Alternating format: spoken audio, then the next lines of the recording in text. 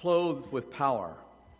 Gilberto Flores was a church leader whom I learned to know while we lived in Kansas. And he tells the story of a congregation that faced a dilemma. In 1976, the Center of Christian Discipleship Mennonite Church in San Pedro Sula, Honduras, was confronted with the news that the city committee in charge of the carnival had decided that year to celebrate in front of their church building. There would be 2 nights with music, dancing in the public street, an activity that would interfere with one of the important meetings of the congregation. As the church council considered this, they proposed 3 alternatives. One was to close that night and all stay home. Another was to have a meeting of only 30 minutes, or another was to shift that night to meetings of groups that met in homes. They wanted to avoid the din, the disorder, and the debauchery that normally went along with the carnival. The council left the meeting feeling that, at least for this event, it was better to separate themselves from the world that would contaminate them. On the following Sunday, the council's concern was laid before the congregation. The council hoped for a strong support for the idea of canceling the meeting for that date. There were a number of questions, and to the surprise of the council, the congregation decided to form a team to develop a proactive response to the carnival. 2 weeks later, a survey was completed with the 150-member congregation. And at the next congregational meeting, there was unanimous agreement, quote, that under the leadership of the pastor, the church board would prepare a 2-day program that would give witness to Jesus Christ in the midst of the disorderliness of the carnival, end quote. So they prepared a program that would be held in the parking lot of their church. It included music by their talented youth and coffee and refreshments to those served who would come onto the parking lot. Information about the church was provided. Chairs were available so that persons would be able to rest while they're listening to the music, or to the 50 volunteers from the church who would share their testimony about Jesus during these evenings. A women's group prayed for 2 weeks in preparation for the event and continued in prayer during the entire first night of the carnival. At the beginning of the carnival, the church members were timid and fearful. To conquer their fear, everyone united in prayer. And after praying, things changed. Some members mingled with the dancers, and various things happened during the evenings. A group of the carnival organizers asked the church to reduce the length of their concerts so that people would go out and dance in the streets. But the people preferred to be in the parking lot where the church had arranged for these several musical presentations. And by the end of the carnival, the sisters and brothers from the church shared their faith with more than 500 people. And 50 of those 500, decided to begin a relationship with God. And as for the church, there grew a sense of urgency to share the gospel and to witness the reign of God, to the reign of God. A short time later, the congregation began to organize congregations in different parts of the city. And 9 years after the carnival, 5 new congregations were flourishing in St. Pedro Sula. And one of the church members who actively participated in the whole project summarized the experience and said, "The devil brought evil to our doors, but God gave us the Holy Spirit to overcome our fears and overcome evil." And then this church member said, "To God be the glory." Amen. So, that brings me to my first point and the first item to fill out on your bulletin. You may want to take notes and complete the fill in the blanks. And that is, the believers in that Honduran congregation discovered the wonderful opportunity that God gave to them. So rather than continuing to cower in fear, rather than continuing to cower in trepidation and in despair in what might have been, and that they could not carry out their regular church meeting, they seized this opportunity as an opportunity of witness in what God can do. They seized the moment, the opportunity for the kingdom of God and to advance the kingdom of God. And so with that, I would invite you to turn to Luke 24, 35 to 43. As we look at this passage, the first part of this chapter, and it's on the PowerPoint. When the two told what had happened on the way and how Jesus was recognized by them when he broke the bread, while they were still talking about this, Jesus himself stood among them and said to them, "Peace be with you." And they were startled and frightened, thinking they saw a ghost. And he said to them, "Why are you troubled, and why do doubts rise in your minds? Look at my hands and my feet. It is I myself. Touch me and see. A ghost does not have flesh and bones, as you see I have." And when he had said this, he showed them his hands and his feet. And while they still did not believe it because of joy and amazement, he asked them, "Do you have anything here to eat?" And they gave him a piece of broiled fish, and he took it and ate it in their presence. This passage is immediately following the story of the two disciples, Cleopas and another disciple, on their walk to Emmaus. And as they slowly walked along, they were joined by this stranger with a capital S. They were joined by Jesus, but they did not recognize him. And the story ends when they shared with this stranger what they had as an act of hospitality. The story ends when they invite the stranger into their home for the night, and they are sitting around the table, and the stranger then, as they gather for the evening meal, takes the bread and broke it and lifts it to heaven and gives thanks for the bread.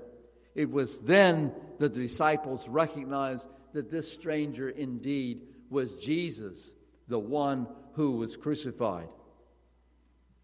And so, when they discovered that this indeed was Jesus, they quickly walked the 7.5 miles from Emmaus back to Jerusalem.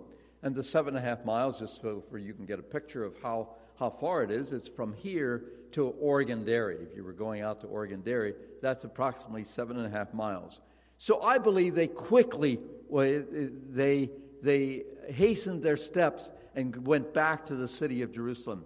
And there they found the disciples in Jerusalem and shared with them this marvelous story of how their eyes were opened and they recognized Jesus as they broke bread together. The disciples were busily sharing with one another that Jesus was no longer in the tomb.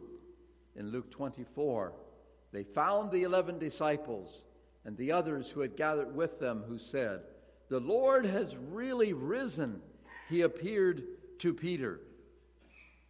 So it was at that moment, as they were talking about Jesus, as they were talking about what the other disciples had experienced in finding the empty tomb, and as they were discussing, these disciples, Cleopas and the other disciple, came back and reported to the disciples about this stranger on the road. As they were talking about all these events, Jesus came and stood there among them. And what happened next is similar to the story on the road to Emmaus. And Fred Craddock suggests that these stories have some aspects that are exactly the same, and we'll have them listed for you. The first is the risen Christ appears, and the disciples did not recognize him in both instances, both on the Emmaus Road and here in Jerusalem, and they are scolded for doubting, and then food is shared, and then they respond in wonder and joy. And so the disciples, in the midst of their fear, in the midst of their uncertainty, were filled with joy and astonishment.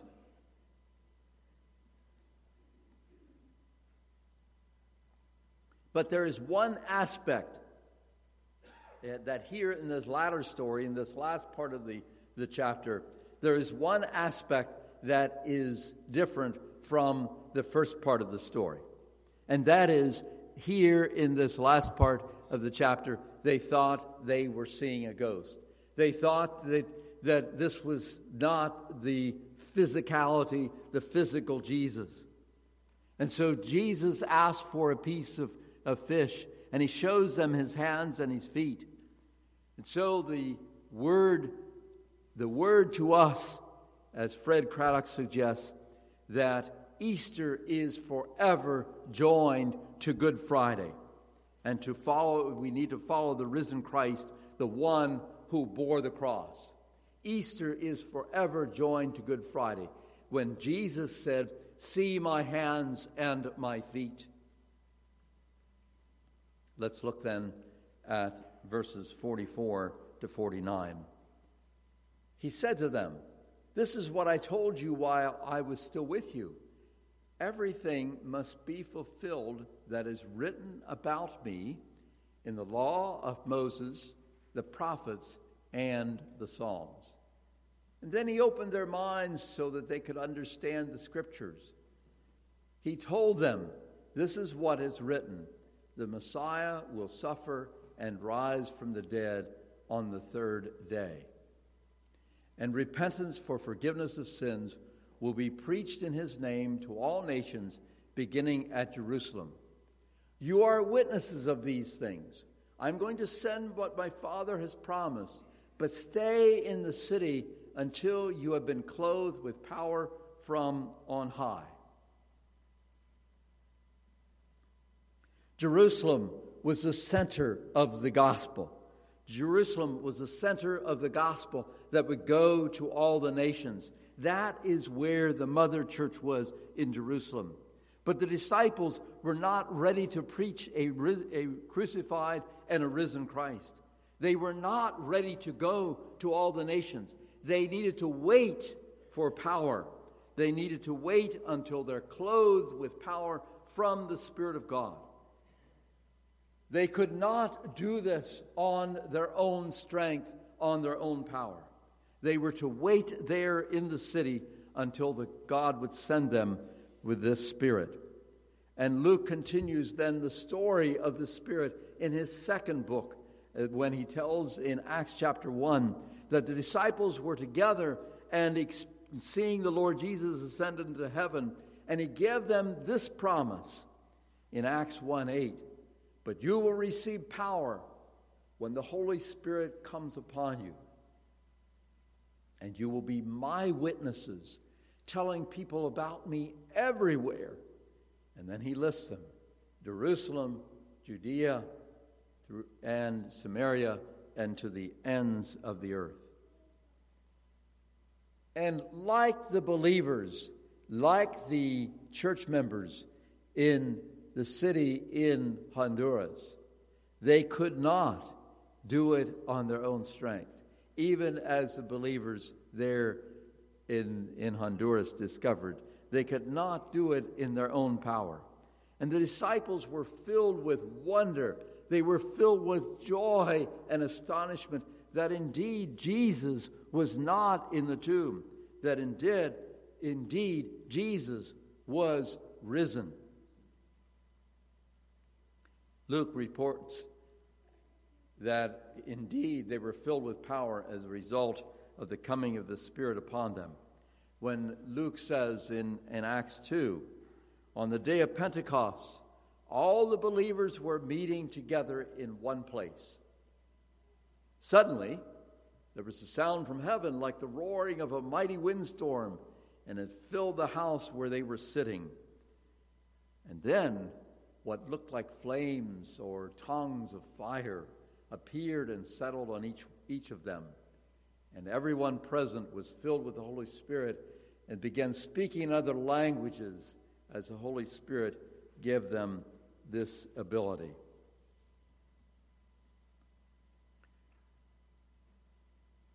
Back in the 1930s or in the middle of the 1900s, a Holy Spirit renewal took place in East Africa. And in their book on this revival, two historians, Richard McMaster and Don Jacobs, is from this area, report that the missionaries were influenced and affected by this revival. And they say that the missionaries were not only interpreters of the revival, they were also shaped by the liberating message of the gospel and were the results of its power. End of quote. And as the missionaries came back, they were sent out by Eastern Board to what was then Tanganyika and other places in East Africa. And as they returned, there was also an impact in the area here in Lancaster County. And when one of those returned missionaries, John Mosman, preached at the East Chestnut Street Mennonite Church, one person who attended the worship service reported, the air seemed to be electrified. End of quote. Now, the Eastern Board had sent those missionaries out to introduce the gospel to people who did not know the gospel and to bring the message of Christ to other cultures. But now the people back home, not only the missionaries are transformed by the East Africa revival, by the power of the Spirit of God. Not only the missionaries are transformed, but also it has an impact back here in Lancaster Conference. The revival that took place in East Africa.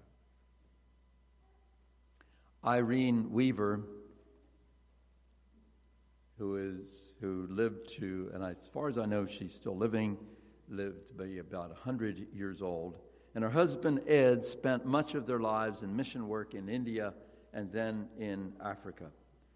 And Linda Hollinger Jansen wrote a little booklet about her life.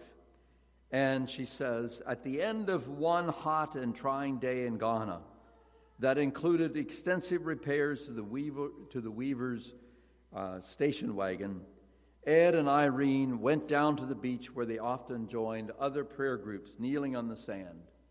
And Irene said, I sat on a rock watching the mighty drama of the waves through my sea-sprayed glasses. And the tide was coming in at a tremendous force, and then the tide would quickly recede again, leaving shells, seaweed, fish, and debris in its wake. The ocean spray kept blurring my vision. Again and again, I kept cleaning my lenses, and the pictures in the sand around my feet brought to mind the drama of my pilgrimage in mission. How often my vision had blurred because I had not understood a people, or because I was too structured, or too ambitious, or because I was afraid of failure. Continually, I've had to clean the salt spray from my lenses so that I could see clearly and to pray, Lord, be thou my vision. End of quote. I would suggest from that story that we too need to clean our lenses to discover what God is doing and to discover where God is already working. To discover where God is working by the Spirit of God and where God is changing persons, not only the people we are sending them to, but also changing ourselves in the midst. We as believers who are clothed with power by the Spirit of God need to discover where God is working and then join God in that work.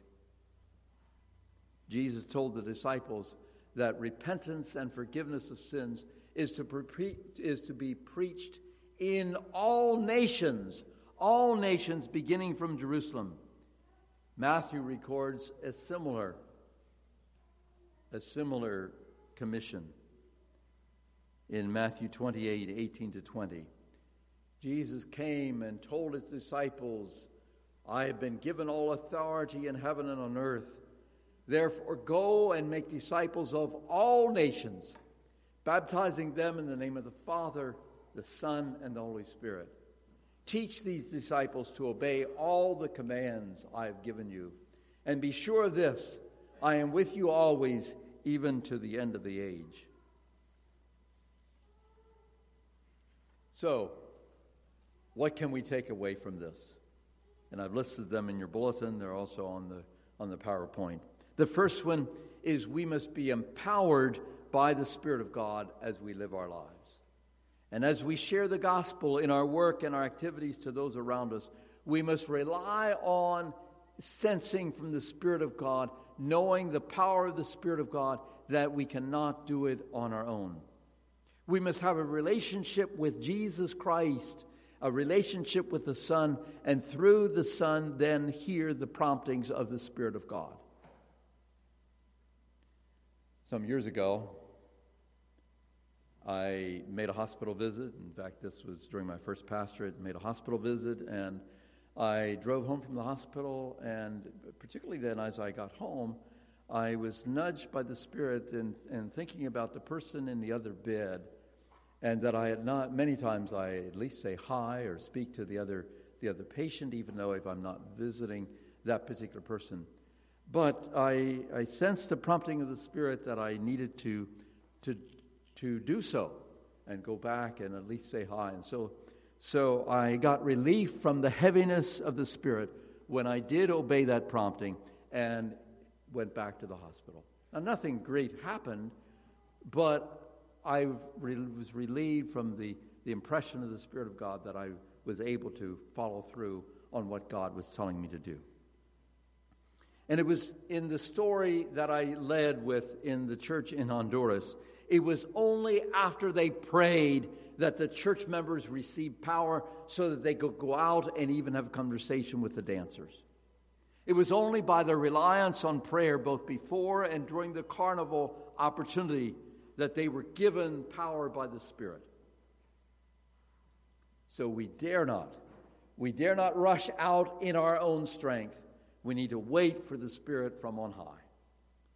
And secondly, the second takeaway, as we walk in the Spirit, God will bring opportunities to witness and connect with the neighborhood that we cannot visualize at this time. So we can't visualize the opportunities that will come to us, opportunities to witness, opportunities that God will come, that God will bring to us. And I'm suggesting that the connections that we make in our own community here with Vacation Bible School and the annual bonfire, that these opportunities, that God will be using them in a powerful way. Thirdly, we are instructed by Jesus to take the gospel to the nations, and we have been faithful in carrying out that mandate. We have our mission boards who have been involved in taking the gospel to the nations. But meanwhile, as we are doing that, the nations have come to us. Are you aware that here in Lancaster County, according to the U.S. Census, approximately 16% of persons older than 5 years speak a language different than English in their homes. 16%.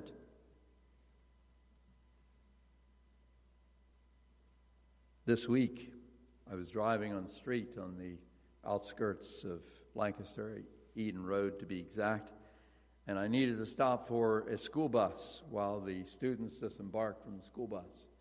And so as I was waiting there, the first person in line in front of the school bus, I was just fascinated by, and this was close to a high-density residential area, noticed the diversity, observing the diversity of students as they disembarked and jostled with one another and so forth, and stopped to throw things, whatever they were doing as they were getting off of the bus and walking to their home.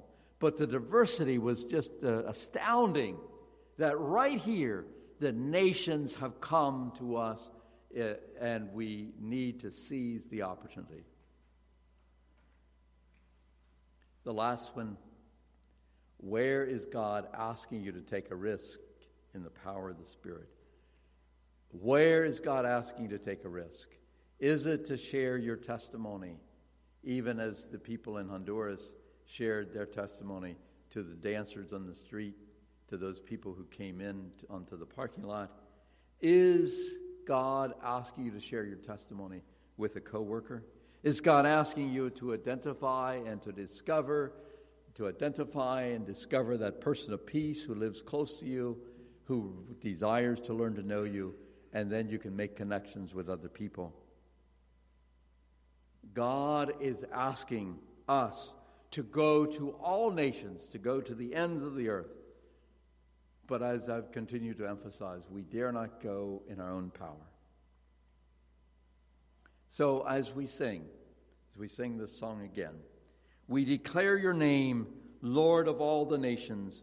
We declare your name in all the earth, till every knee shall bow and every tongue proclaim you. We declare your name in all the earth.